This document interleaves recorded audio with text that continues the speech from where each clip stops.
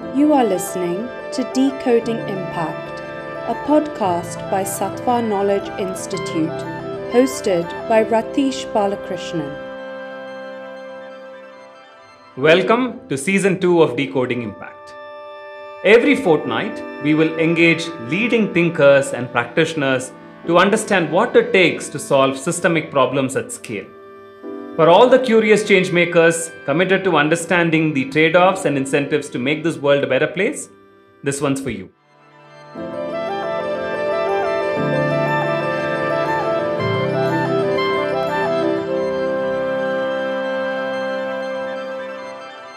India is grappling with a severe mental health crisis, with over 197 million Indians diagnosed with mental disorders as of 2017. A wide treatment gap aggravates this further. The good news is that there is a growing recognition of the importance of mental health in the country. However, a thorough understanding of what it entails, what forms mental well-being, and how it should be approached and conceptualized is lacking. Mental well-being is intertwined with economic, cultural, social, and other factors at various stages of an individual's life. Effective interventions, therefore, should be contextualized to these aspects. How can public policy, market solutions, and community solutions be designed with these in mind? Joining us today to share her reflections on making mental health a key part of India's development agenda is Dr. Pratima Murthy. Dr. Murthy is the director of NIMHANS, where she has been pivotal in initiating Telemanas and establishing the state-of-the-art Center for Addiction. In over 2 decades of experience, she has held various consultant advisory roles. She has worked with the National Human Rights Commission to improve care for persons with mental illnesses. Her expertise in the area of mental health and in shaping substance abuse prevention strategies, both in India and abroad, has helped in making a lasting impact on public health. Welcome, Dr. Murthy, for today's episode. Thank you very much for inviting me. Dr. Murthy, I want to start by setting the context in terms of why the issue of mental health is an incredibly important part of India's development agenda today. While there is growing recognition of the problem, it will be great if, from your expert perspective, if you can lay out what is the state of the sector today in some sense and why is this a critical issue for our discussion? I think we all need to understand how critical mental health is in a country's developmental agenda. Mental health actually affects all aspects of our lives. You mentioned some of those aspects, maybe the economic aspects, the cultural aspects, the social aspects. There are also biological aspects that influence one's mental health or one's proneness to illness. So I think it's very important to take cognizance of all of these elements when we're looking at mental health. So I think it's important to construe mental health as a spectrum from well-being, which involves not just physical well-being, but also mental well-being, resilience, and then, of course, recognizing that there are times when we fall ill. Just as we have a fever, just as we have a headache, it's possible to have psychological distress or a diagnosable mental disorder which might need treatment. So being able to recognize that becomes very, very important. And for that, I think we also need to understand that this involves some kind of a process which is quite different. For example, when we are young children, the kind of issues around mental health and mental illness may differ from when we are much older. But I think it's very important to understand that mental health and well-being underlies a huge amount of what social development is construed. And of course, that translates into a thriving community. So I think that's why it's very important to pay attention to good mental health. Thank you for sharing that. And I think the 2 things that I take back from what you just said, Dr. Murthy, is one, the fact that this continuum is important to recognize, that mental health is not just an illness question. It starts from an issue of fitness in some form, right? What does your well-being look like? And the second is, as you rightly highlighted, the interconnectedness of mental health across various aspects that we are considering today. Today, as you see where we are in India, is there a recognition of both this interconnectedness and in terms of the spectrum across various stakeholders that are involved in the mental health situation? The best way to answer that is possibly a yes and a no. I say yes because there are several policies in India which have looked. We have a national mental health policy, we have a national mental health care act, we have a mental health program in more than 700 districts in the country. But I think, given that a significant amount of the population has a mental disorder, perhaps the focus has been on identifying and treating such mental disorders or mental illnesses, as we call them, so much so that we have taken the spectrum of well being and mental wellness a little for granted, perhaps.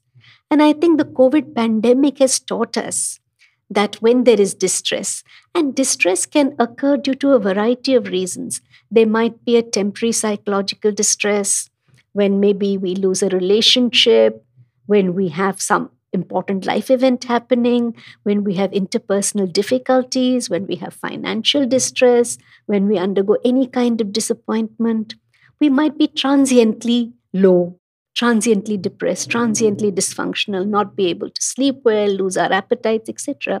So there are points like this where we might have the resources to overcome these ourselves with some simple strategies that we might take, which is really called self-help. Two, being able to communicate such distress to others around us, which means that we need to have a good social support in place so that we can turn to people and be able to speak to them about our mental distress. Just as I would say, I have a headache, I might have the thing to say, look, I'm feeling anxious about this, I'm feeling upset about this, I'm not able to sleep over this. And unfortunately, I think there has generally been a stigma around talking about one's mental health and well-being, because there is an assumption that we need to be in control of our mental state 100% of the time. We don't do that about other bodily function. So why should we do that only about our mind? So really the focus on how can I, for example, have a reasonable amount of control over the way I think, the way I feel, the way I interact with my environment, my interpersonal relationships. How can I maintain a sense of calm or equanimity? When that is disturbed, what can I do to make sure I get help so that that distress doesn't translate into something more formidable? That's very important. But at the same time, it's also very important to recognize that when I do feel upset for a prolonged period of time, where my routines are disturbed for weeks on end, that I know where to reach out to so that I can turn to somebody to help me to relieve that and then become functional again. So really recognizing those elements of it becomes very, very important. Beautifully said. One of the recurring themes that we discuss in this podcast is the issue of vocabulary and mental models. We say that we spend a lot of time discussing solutions, but sometimes the challenge is that the vocabulary to describe something and the mental model with which we approach a particular problem are very, very different. What you just told me is that, do I have the vocabulary to describe how I feel, from the fact that I'm feeling well to I'm feeling anxious to I'm not feeling well, and then there is a prolonged period of sadness? I think across people, for me to communicate to even my partner, for example, I'm not sure if it's consistent and accessible for everyone. And as you rightly said, the mental model of how we approach mental well-being is also very different. It sort of seems like if I have a fever, it's not my problem. It's the problem of me being in the wrong circumstances. But if I'm feeling anxious, it's probably my problem because I'm not strong enough. And I think that there is a very strong articulation of whose fault is it, in some sense, when you look at it. I don't know if that resonates with you as well. Yeah, I think the primary place we begin with wrongly is about whose fault it is. In fact, on the contrary to what you said, even for headache, we probably take ownership more easily than for a feeling. So that's really one problem. And this vocabulary relates both to mental well-being as well as mental health. So for example, I mentioned, thoughts, feelings, and emotions. It's equally important. For example, nowadays people are talking about this a lot. How can I be a little kinder on myself, be more accepting of some of my feelings, etc., take ownership of that, but at the same time also realize that there are ways in which I can control my emotions to an extent that I learn from experience how to deal better with my environment. Now, we must also understand that our mental makeup depends on a whole host of things. One is, of course, a biological predisposition with what we are born. I mean, just as we have certain thresholds in terms of our blood pressures or body weight, for example, there's a biological tendency for some of these things. Similarly, a large part of temperament is something that might be inherited. Our sensitivity, our temperaments, there is a certain biological component to that. But that doesn't mean that we cannot regulate it or cannot be in control of it. It's also issues like gender. We know, for example, that women in India perhaps face much greater psychological distress. When you look at the suicide rates, recently we've just had the World Suicide Prevention Day. It's an important time to kind of ponder on suicidality. And we know that there are about 7 to 8 lakh people across the world who die from suicide. And we know that so many issues related to gender inequality, financial difficulties, domestic violence, multiple roles that women have to take up. Many of these are important gender-based issues that might be responsible for different kinds of psychological distress among women. We also know that in minority and marginalized communities, psychological distress is likely to be more. We know that poverty is also a driver of psychological distress. So there are many social elements, cultural elements that we also need to take into consideration along with the individual and determinants, but also the social determinants. That even if you have a lot of distress, if you have good social support, you're likely to be better able to handle that distress and come out of it more resilient than if you don't. So I think this interconnectedness between the various things becomes very important. And we need to look at how different sectors can kind of contribute to this better well-being of people.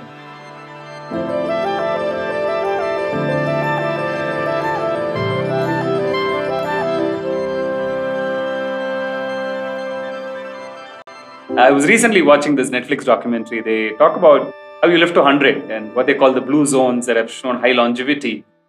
And it was interesting that, of course, diet and meals are a part of it, but what they really cover is community connectedness and various cultural forms of integrating connectedness into the way people live. And also the ikigai, which is a sense of purpose, which really goes back to what you said, that taking a full view of our lives is critical for us to solve for it. But I want to come to the question that I had, which is, as you highlighted, the problems that children face, adolescents face, adults face, etc. It's very clear that the kind of challenges people face, which impact their mental health, are different at different life stages. I am a father of a 13-year-old son, and I just dropped him today morning to school. And his deep anxiety that one of his teachers reprimanded him in class is his biggest problem in life. And, from my perspective, I'm thinking about it and going, one teacher in 8th grade doesn't make any difference, but for him at this point, it's probably the most important aspect of his life. So one question I had for you, Dr. Murthy, is knowing what we know now about this, how do we design health interventions in a way that is context specific and life cycle specific? And have you been able to see some good practices of how this is done? And that will be great to hear as well. So I have 2 responses to what you said. The first thing you talked about is collectivism. And I think one of the wonderful things about Eastern societies has been, I am because we are. And I think in general, the focus in our societies have been a more collectivistic, we kind of situation. Whereas, over time, that has shifted to an I and me and mine. And therefore, I think it is very important to consciously think about how it is that we can develop this sense of a collective consciousness. Because then I think that the drivers of such things are compassion, concern for others, making sure that I don't grow at somebody else's expense, that we don't create that kind of an individual competitiveness with others, but really focus on one's own ability to grow and thrive in a community. The second thing that you mentioned is, I think we've always made the error of possibly believing that there is one size fits all as far as interventions are concerned. And therefore, just tweaking something for a child or, making something a little different. So I think we need to understand the needs along a developmental continuum or the needs of different groups of people and make our responses important for those needs. I mean, typically the example that you mentioned about your 13-year-old son, what am I going to tell him? If he's anxious about that, I'm going to obviously, one of the things I would do is to really prepare him to be able to handle his day-to-day, issues in class. I'm also going to tell him that, hey, if you do get reprimanded, it's not the end of the world, because that's the most important problem for him. And the point you made around how should hence I as a parent respond to a child and the child specific context is one. I often ask myself, Dr. Murthy, how do we design population scale interventions that address some of these things? Because I think the challenge in some sense is population scale interventions largely are top down, hence miss a lot of nuances and don't take into account the context effectively. And one of the ideas has always been to say, how do we integrate the conversation of mental wellness into the institutions where the child is part of, so that it's age appropriate, for example? How do we do it in schools, or how do we do it in workplaces for adults, colleges, and so on?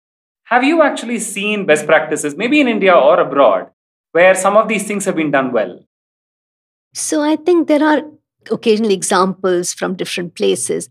Because with population-based strategies, there are some simple things like, for example, you might introduce yoga in schools, which is an important strategy to kind of make sure that all kids have some basic way of looking after themselves, developing some degree of confidence and calmness in themselves. But it's also important as a systemic kind of approach to recognize where you have kids with difficulties, perhaps even knowing when they come into school, what is happening in their homes, engaging parents much more, because parents are also in a hugely difficult situation because, with the changing world, their ways, the ways they were brought up may not necessarily be the only ways which work for children. So really, that kind of adaptation to see how best they can provide things. Parents are often very stressed because both father and mother are out at work. We do not have a support system which existed earlier. I always talk about the wonderful support system I've had in terms of both the grandparents on the maternal and paternal side being available to my children and therefore allowing me to be able to go and do the work that I can. Everybody doesn't have the luxury to do that. And sometimes even if they have this structure in place, they don't foster this and they don't kind of enrich it enough because of interpersonal difficulties.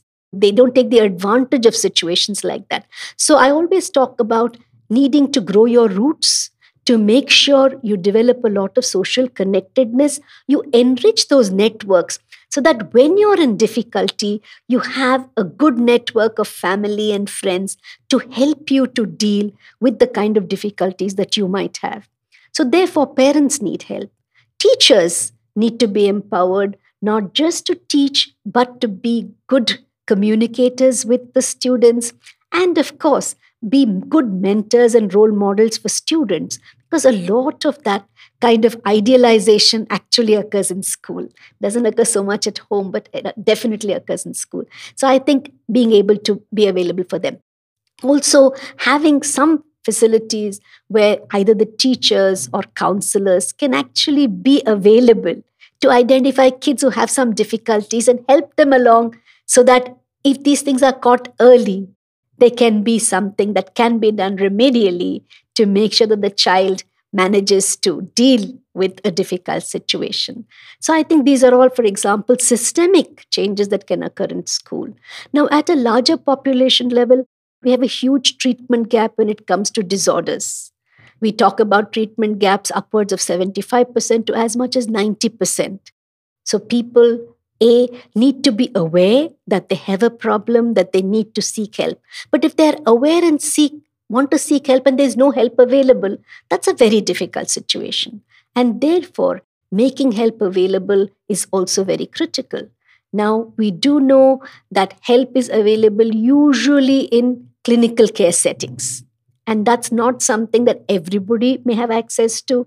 And therefore, you need to move help beyond institutional setting into community settings so that people know where to go.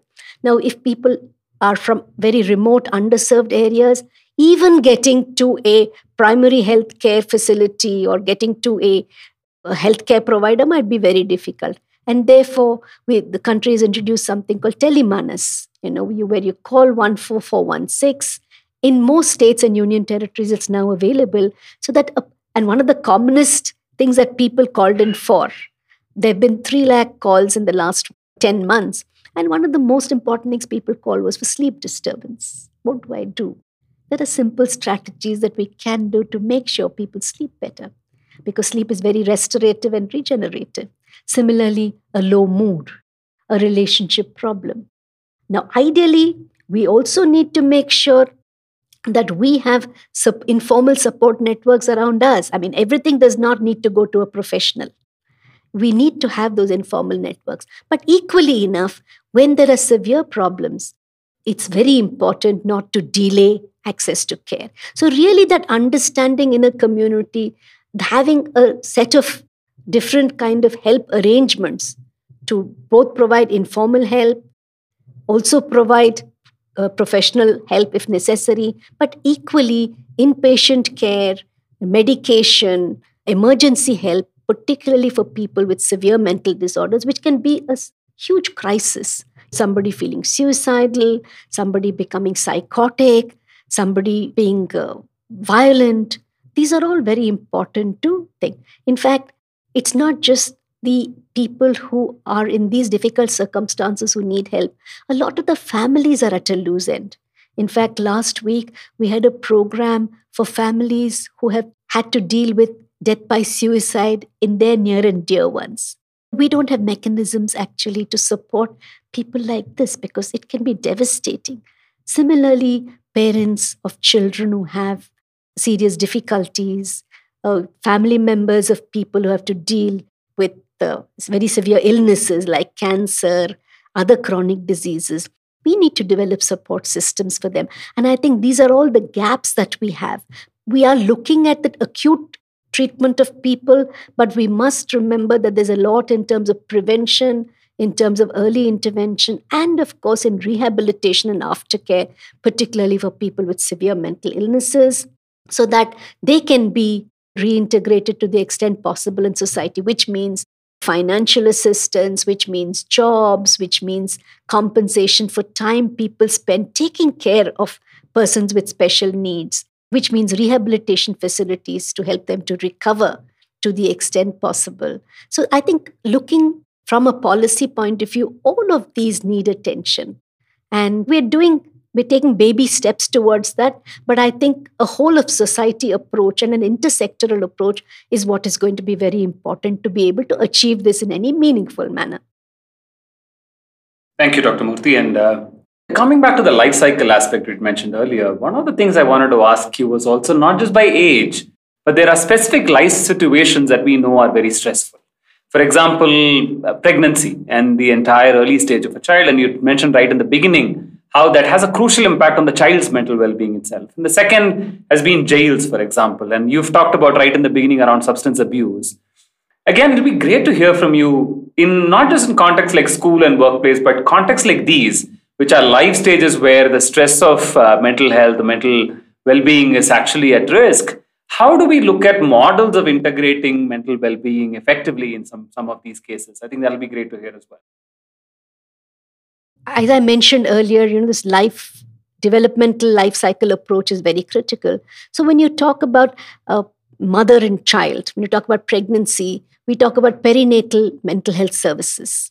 So just for example, as you go for antenatal checkups for looking at how the baby is physically growing in the womb, just like you have ultrasounds, it's also very important to make sure that there is good mental health care of the mother, which starts from good diet, which talks about sleep hygiene, which talks about preparing for the child coming in, which means support soon after childbirth, which also means safe childbirths, because we know if childbirths are not safe and there are minor injuries to the brain, there can be a lifelong disability to the child. It also means making sure that the early development of the child is also taken care of. So one thing that we have developed, for example, at NIMHANS is a perinatal mental health facility. We also know that postpartum depression, Postpartum psychotic disorders are also well recognized conditions. So we need to make sure that families don't dismiss them as some kind of a black magic or something like that occurs, but these are actually clinical conditions that need treatment as well as further management. So, for example, women who have these problems are not just treated for the disorder, but are also supported in how to take care of the child. The families are spoken to. That's very important. The other thing that has happened in Karnataka is the Matruchaya program, which looks at integrating mental health along with physical health, so that this program is made available to women. The Thai Bhagya scheme is another additional entry where mental health evaluations are also carried out. So these are excellent models which can be used in other states as well to make sure that mental health components are addressed along with physical components. And I know both in the case of children and schools, there has been a growing recognition about the issue of stress. We've been reading about the Kota suicides, and there has been a growing awareness on happiness curriculum, for example, mental health related support, both for parents and for children across states. Is that something that you're seeing as well? And are there some good examples that you can highlight? More than a couple of decades back, the World Health Organization talked about life skill education in schools. So many schools have incorporated aspects of the life skills education in their programs. Many schools, in fact, there is a mandate actually that every school should have counseling facilities for children. That's another thing that can be done. The third thing is what teachers themselves can do to make sure that the curriculum extends to some of these elements of skill building in terms of their emotional skills, in terms of developing self-confidence amongst the children, in terms of improving communication, particularly at the emotional level. So I think many of the strategies are being implemented in schools. Just recently, I was reading about the children taking an oath that they will look after themselves, that they will be kinder to themselves, and it's okay to reach out to an adult for help when they need to. So there are these kind of strategies, but I think perhaps a structured program which looks at and we were talking about an integrated approach to learning. So more structured programs which also focus on developing well-being and resilience and a community sense of purpose. You mentioned that, to have a purpose. I think those are going to be critical. In fact, there is at the national level too, RBSK program, where certainly the components of mental health and well-being have also been integrated along with the other programs. But we need to see the impact of this, and then we'll be able to scale up components of this much better. So there are initiatives that are occurring both at a local level and at a national level, which can be further strengthened. Early childhood experiences can also influence the way we think, behave, and feel. So, for example, there is enough research to suggest that if you have a lot of adverse childhood experiences, you are from a broken home, you witness a lot of domestic violence, you yourself are exposed to a lot of deprivation or abuse in any fashion, that can change the way we think and feel as adults. So, one of the critical interventions is to ensure that people have childhoods where the children are properly looked after, not just from their physical needs, but their mental health needs as well, which means learning to teach the child self-confidence, acceptance, learning to teach the child how to be resilient when there are disappointments, how to overcome such issues, how to communicate well, including how to communicate distress and accept that at times you can't be on top of everything, how to cope with academic pressures, how to cope with peer pressures. And this is particularly important for children who might have these difficult biological temperaments. I mean, for example, birth injury. We know that minor birth injury can produce changes in temperament. We talk about neurodiversity, that everybody is not alike, that some children may have some intellectual difficulties, learning disabilities, emotional dysregulation. So if we know how to handle these children well, so that they are able to overcome such problems to an extent, and that they learn to develop self-esteem and self-confidence that translates into handling whatever disadvantages they have and being able to grow up. So similarly, I think, especially during adolescence, we know that children go through a lot of changes. It's not just physiological change, it's also tremendous psychological changes, that it's a reality. At school, for example, that some kids are very confident, some kids are very shy, some kids are bullied in school, and all of these can also have repercussions. We place a huge amount of emphasis on academic development, but we equally need to foster the overall development of children, which includes developing life skills like good communication, how to be assertive, to have some degree of control over one's emotional regulation and so on, how to interact with peers, how to make decisions, for example, with substance use, which is a common thing, and that's an area of my interest. And very often, it's when children aren't able to do this kind of critical thinking that they're likely, if they also have temperamental difficulties and don't have critical thinking and good judgment, they're more likely to turn to this kind of activity for enjoyment, for relaxation, and so on. So as young people and adolescents, we also need to make sure people have avenues to relax. What is it that gives them a buzz, which is safe for them? Those are all very critically important. And in fact, another very critical thing in children and adolescents is to develop a sense of community, is to foster a social connectedness. We don't focus on our young people as important social capital for tomorrow's well-being of the nation, and therefore investing in young children in terms of making sure that their all-round development is done, along with, of course, their own professional growth for the future. That becomes very important. So that's an important strategy that all of us need to focus on. Now, I earlier mentioned to you about the developmental perspective and how we need to look at interests and the needs of people across the lifespan.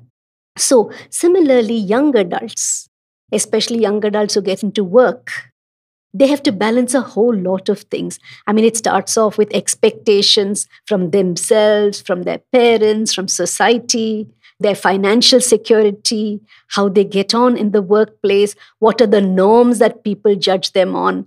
Nowadays, we know the important pressures that social media now exerts on people in terms of their own expectations. So young adults are also, juggling around a lot of things, particularly at the workplace.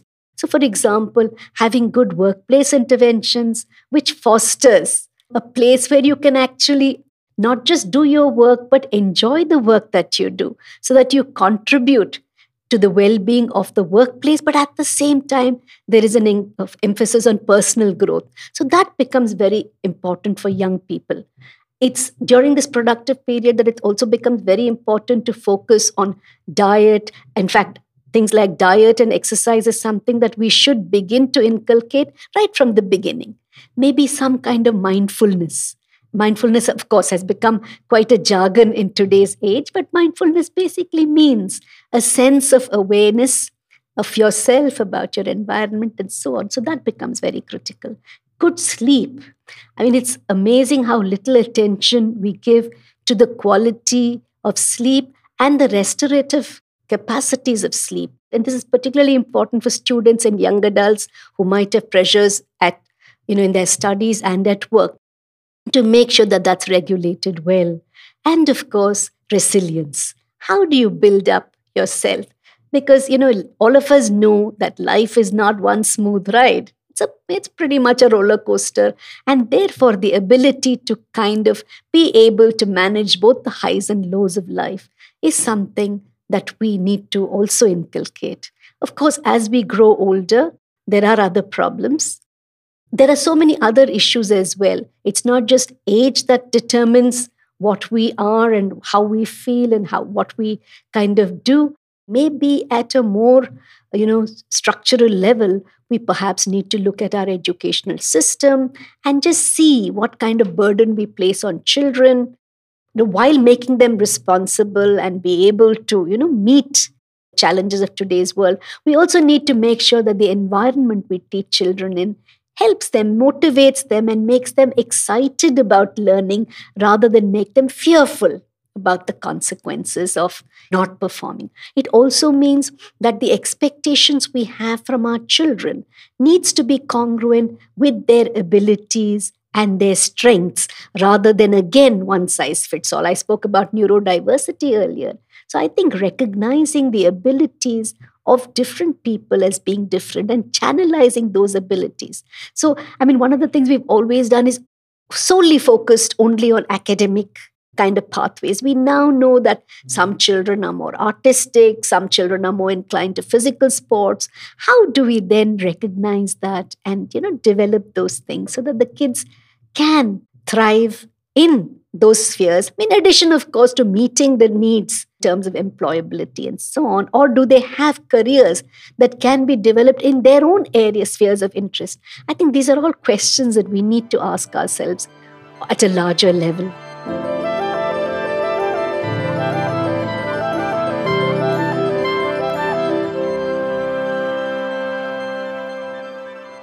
The growing stress in workplace environments continue to be rising.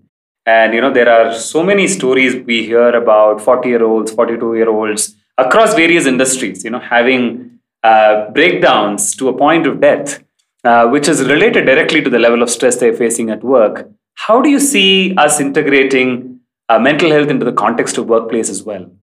So just as I mentioned with younger people, adults in the workplaces, problems can emerge out of their own individual characteristics, work-related characteristics, and the environment of the world of work. I worked a lot with the international labor organizations, and one phrase really is stuck with me, that it's very rare that a worker leaves the problems of home behind when the worker enters the factory gate. So I think even though one is at work, there are lots of complexities which might be stress related to the workplace and the working conditions and the nature of work, as also the kind of problems and baggages that the person might be having in the community. So I think when you look at workplace interventions, you need to address all of these.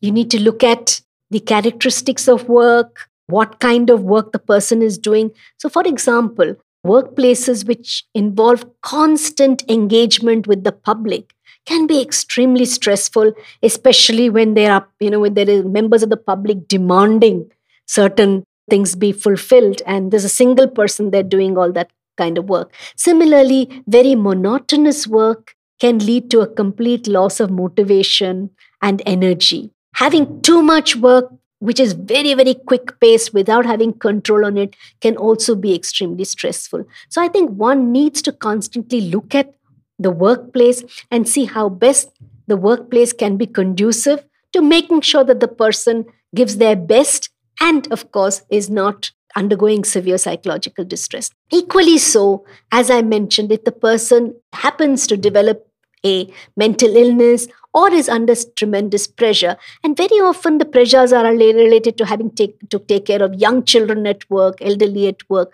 So facilities like creches are all important, simple things that workplaces can also develop. And thirdly, of course, workplaces also need to develop a confidential counseling for people. Several workplaces, particularly in the corporate sector, have developed employee assistance programs, whether it's for mental illness, for substance use, etc., where they provide confidential counseling or referral to other places. So having a network of places to refer to. When the employee returns to work, making sure that they're reintegrated, that some attention is paid to the kind of jobs that they need to be kind of eased into. These are some of the elements of employee assistance and what workplaces can do. Now, the challenges come to unorganized workplaces, and that's something I'm always concerned about. Let's take taxi drivers and auto drivers and people who run other kinds of public transportation, people who work in very, very small settings.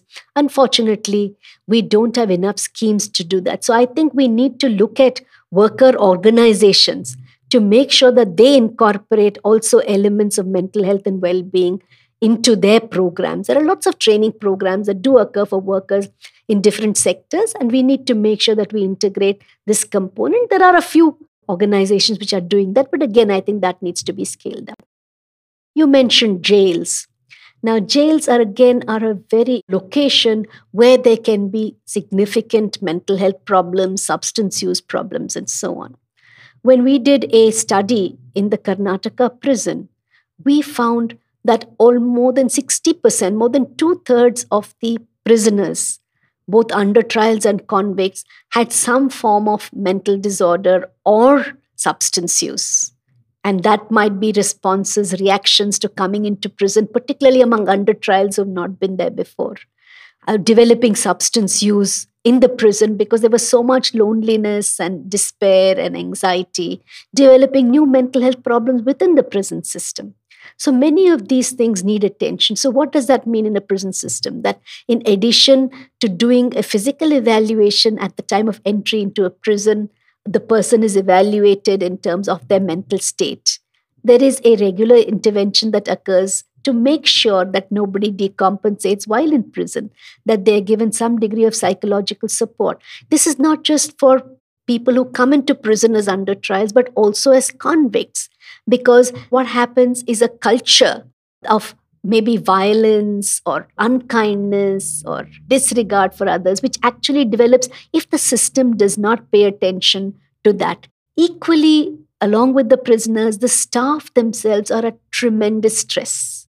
And therefore, you need to have programs which address the staff stress, teach them how to be able to deal with the prisoners in a less traumatic manner, so that finally the environment is better for the prisoners as well as for the staff. One of the things that we commonly say in prisons is that the under trial comes with one crime, which may be even a petty crime, but then might go out as a hardened criminal. If you don't want to do that, you need to make sure that you have these preventive programs in prison. Drug abuse in prison. It's possible that a person who comes with a history of drug abuse, who is not recognized at the time of entry into prison, may actually have a very severe withdrawal. If it's a severe alcohol-related withdrawal, the person may have seizures, may have deaths. So it's not good for the prison system not to be able to identify these problems and to have corrective action. So it makes a whole lot of sense. One of the things that we realized when working in prisons is that at the time of discharge from the prison or release from the prison, if you don't prepare the prisoner to go back into the community life, there are so many problems, right from financial difficulties to access to medication if they had a significant mental health problem. I remember the very poignant case in which a prisoner begged the prison authorities to let him back into the prison because he had no food outside and no access to medication. Therefore, that continuum of care, that intersectoral collaboration that I spoke of, because we all know that even if you have distress, it's not just access to treatment that becomes important. It is also how you live, where you live, what kind of work will you have, what kind of stigma do you need to deal with, what kind of continuum of care will you have. So all of these need to pay attention. There are small projects here and there which are looking at these, but I think we need to do a scale up and make sure that these are available throughout the country. This is very, very helpful, Dr. Murthy. And one of the things I wanted to understand is, are there specific states where this has already been done effectively? And it'd be great to see how it has been actually implemented and what have been some of the results. Yeah, I think there are examples of how effectively you can carry out these. For example, in Karnataka, having a psychiatrist service available in every prison, offering counseling and psychotherapy is something that's being done. In Punjab, handling drug abuse in the different prisons is something that's being carried out. In Tamil Nadu, for example, all the police personnel are being trained by NIMHANS to not only take care of their own personal stress, but to be able to support one another. These are not just looking after prisoners, but in the general police force, we are aware that there is so much stress and strain. There have been courses, and in fact, that's been extended now into a certification course where some of the police personnel themselves are certified counselors, so that they can then expand this to other places. And, the similar things, Punjab, Sikkim, Delhi, these are some places where such experiences are there. I'm sure there are more such experiences, but this is a start to tell you that we need to think about it in a systematic, structured manner to be able to provide such counseling and care in prison settings.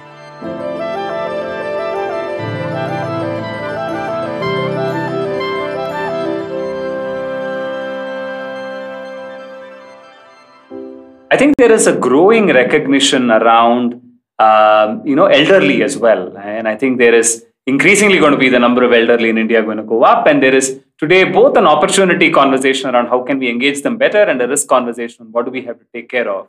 How does mental well-being play in the context of elderly? And also, are there examples of good ideas and solutions that you see getting implemented today? Yeah, I mean, I think, again, we must commend the NGO sector for starting a lot of initiatives with the elderly. And one example is daycare for the elderly. So that when people go out to work, they are reasonably sure that elders have an environment where they can go to, be safe, and be productive. I mean, I think we forget that, unless the person is so severely incapacitated, just age is not a determinant of not being able to thrive and be productive. So I think that's one very important thing that we see happening. And in Bangalore, for example, Nightingales is a very good example of such an initiative that was taken for daycare for the elderly. I know they've started off a similar one for the elderly from marginalized communities. So I think that's a great initiative. Similarly, we heard about the Ratan Tata initiative, where young people kind of got involved in doing little chores for the elderly, spending time with the elderly, reading to the elderly. And I think that's a fantastic model where young people can get involved. And therefore, in that sense, they also become aware and more compassionate towards the elderly. Of course, there are other facilities that the elderly need, particularly in dementia, where they may need support. So, for example, training people to provide compassionate support to the elderly in their homes. There are initiatives to do that as well. And of course, finally, the conventional model of having more residential care centers.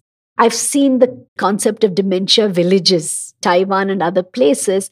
And while they may be okay, I still think we should have good models where the elderly can be taken care at home if possible, with some support being provided so that they are in the context of their homes. But maybe, concepts like daycare where they can go out and socialize, but at the same time have the comfort of being with family members. So I think we constantly need to explore such programs that we can take forward and strengthen. I don't think it's very easy to find faults with one particular program. But I think every kind of program has its strengths and limitations. And therefore, we need to look at a continuum of services, particularly for the elderly, as their social supports begin to dwindle. And I think that becomes a responsibility of both government as well as non-government players. And one of the points you had mentioned earlier, Dr. Murthy, which I thought was very important, is how do we make care as easily accessible as possible, and how do we bring care to the community? I remember Gandhi once talked about this ever-widening circles of compassion. How do you look at the family first and the community and then the facilities, etc.? And the Telemanas as a telehealth facility is a great example. Do you also see interesting examples where mental health support has been integrated into the fabric of the community today, maybe by government, maybe by other organizations as well? Are there some good examples that you're seeing of that? So there are several NGOs who are working throughout the country. There are these kind of sporadic activities that occur in different groups. So I remember a group of young people who had experiences with attempting to take their lives, who actually came together and had a discussion on what circumstances led to that and how they were very grateful that this had not resulted in anything more morbid, and how they had been able to pull themselves together and then make successes of themselves. So that's a very powerful statement. I remember for tobacco cessation, one of the very powerful things is to have tobacco survivors who've had cancer and who had a tracheostomy come and talk about the hazards of tobacco smoking. That's on the one hand. On the other hand, you have people with lived experience who talk about the kind of difficulties they've gone through and how they've been able to come around. That can be another very good example. The third can be having role models who come and talk. A typical example is Deepika Padukone, who through her Live Laugh Foundation has been able to publicize that you can talk about depression in a non-stigmatizing manner and get help. So there are several such organizations, particularly NGOs in the community, who are working in the mental health space. Equally so, especially after the COVID pandemic, Everybody seems to have got onto the bandwagon. And you have so many apps, you have so many, helplines, etc. And that also, while it's welcome to have more facilities, that raises the concern of making sure that people who are appropriately trained and capacitated to provide these services, that's a very important thing, and that people must not be exploited for commercial reasons. So that raises the issue of making sure that we have adequate credible sources in the community and some form of accreditation, so that we make sure that anybody anywhere must get quality help in a supportive and non-exploitative manner. So that's a challenge ahead for many of us. You spoke about community interventions. Now, many of these community interventions have been around empowering people, particularly, I'll take the example of women. So there have been a lot of women's groups which have empowered women around livelihood, around economics, about childcare, and they also integrate components of mental health and well-being and how the women can look after it. There are one-stop counseling centers which address women who have been victims of domestic violence so that they can go to and help. Many police stations have such rescue lines or helplines or facilities where women can go and make complaints, particularly about domestic violence. So these are very good examples of what can actually be scaled up so that anybody anywhere knows that these facilities exist in the community and I can turn to one of these for help. Again, coming back to the population scale framing, as I listen to a lot of what you're saying, it goes back to how do we design our cities? How do we design our communities? How do we design our schools? How do we look at our children holistically? And we have a public system where all of these responsibilities are divided. The same child for a health practitioner is different from an education practitioner to somebody who looks at protection, versus a city is today in the hands of a lot of administrators. Is there ways in which we can achieve a greater convergence across some of these departments while keeping them administratively, of course, specifically focused on the areas that they should focus on? We teach our children that they must learn to communicate better, but our biggest barriers are the communication barriers. And this is true of public health policy, administrators, the way we run programs, perhaps even true of doctors and other medical professionals. So I think it's very important to understand that when we talk about care, it is not just limited to healthcare, but there are several other pillars of support that we need to develop in the community. You talked about cities. So I think now there is a lot of attention to safe cities. There's a lot of attention to having a green environment, because we know that, being in nature, having trees and plants around you, having flowing water can all be very soothing. Not just, there are studies in the elderly which have suggested that having these actually improves a person's sense and well-being. I know recently that there was a lot of concern about the elderly, for example, wandering away from home and getting lost. Who is responsible for them? So in starting with safe cities, smart cities, cities which make sure that the environment is conducive, having more playgrounds for children to play in, so that they're not always confined at home and not looking at digital devices all the time for entertainment. Remember that playgrounds not only are an important thing from physical activity, it's also to develop social connectedness, a sense of togetherness, team building, etc. So I think we're looking at those kind of macro changes in cities. I know that there is, for example, another attempt to try and make cities smoke-free. How do you come together to make cities tobacco smoke-free so that younger people are not exposed to that? There are some valuable lessons. We know that through policy and through legislation, we've actually brought down tobacco use in this country by 7%.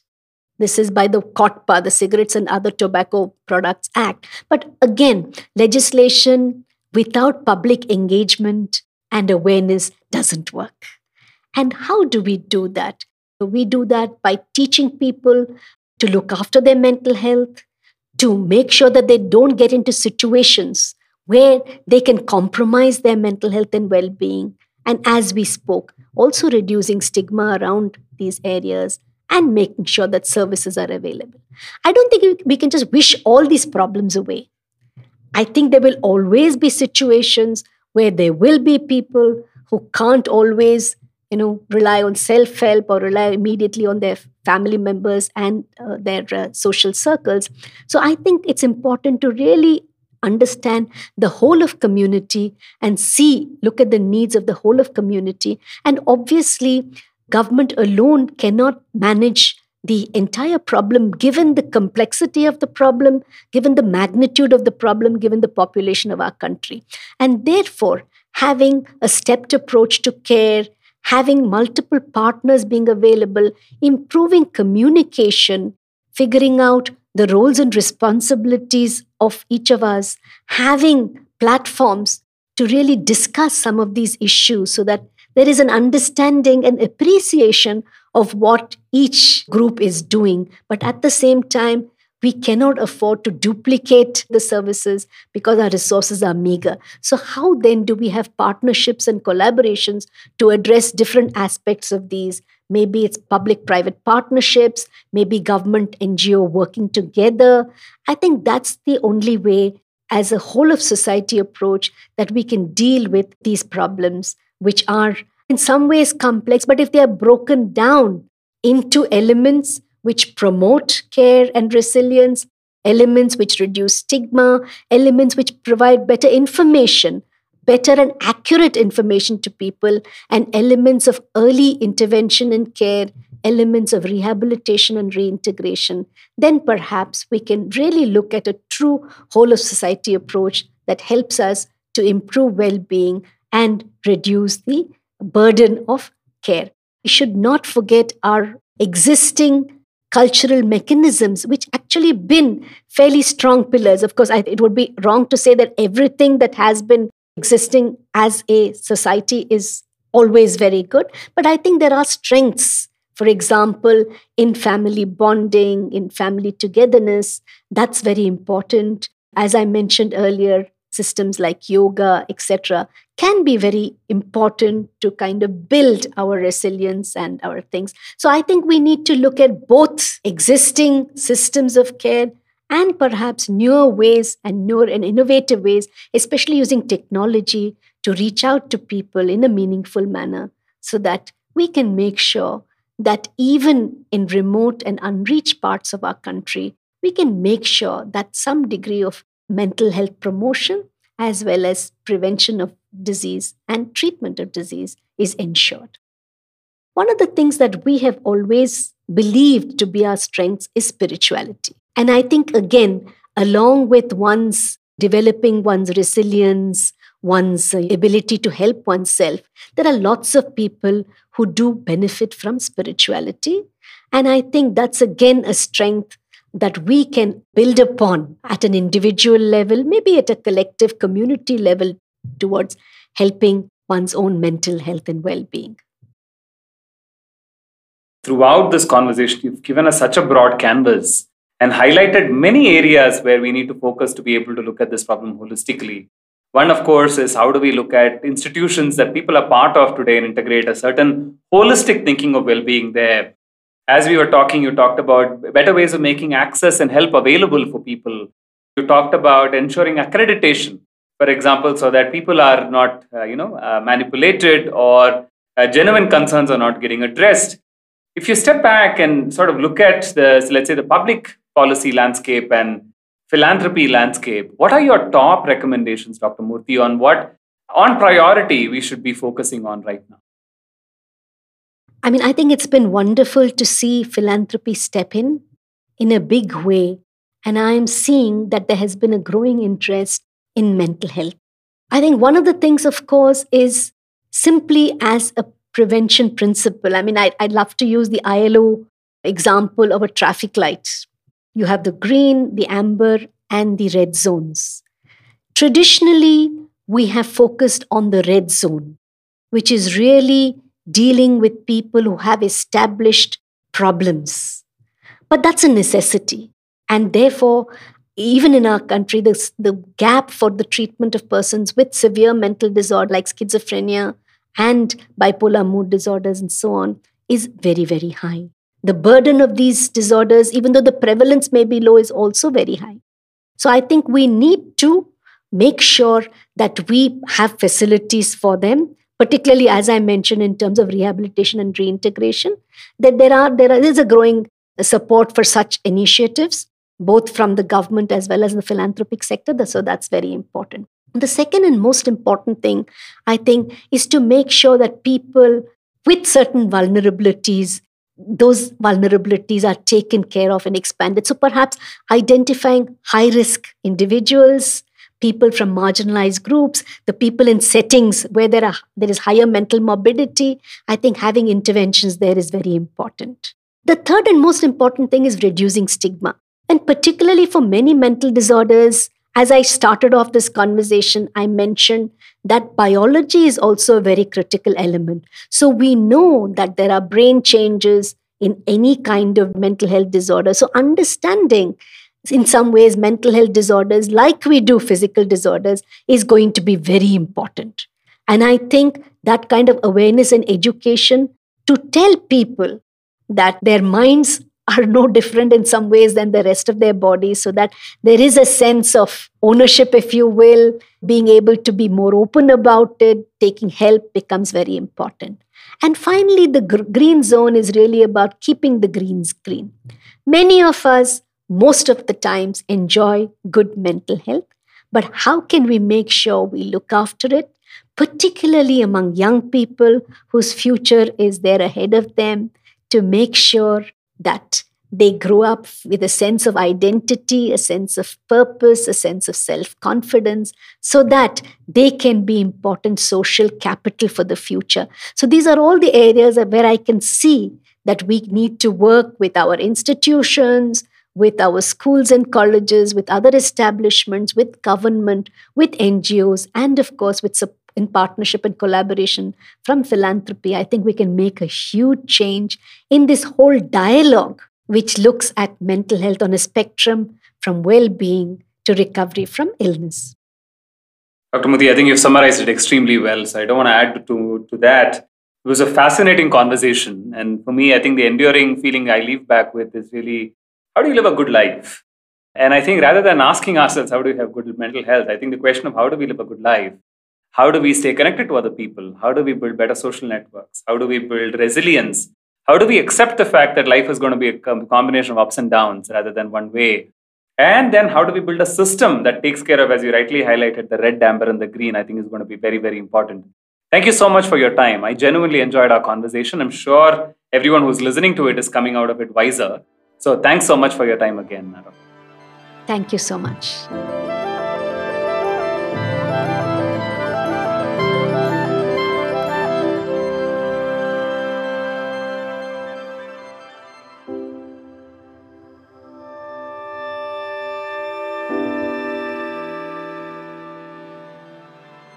Thank you for joining us here on Decoding Impact. We hope you enjoyed this episode and the conversation with our expert. To learn more about Sattva Knowledge Institute and our evidence-based insights, follow us on LinkedIn, Twitter, and Instagram, and explore our content on our website, all linked in the description.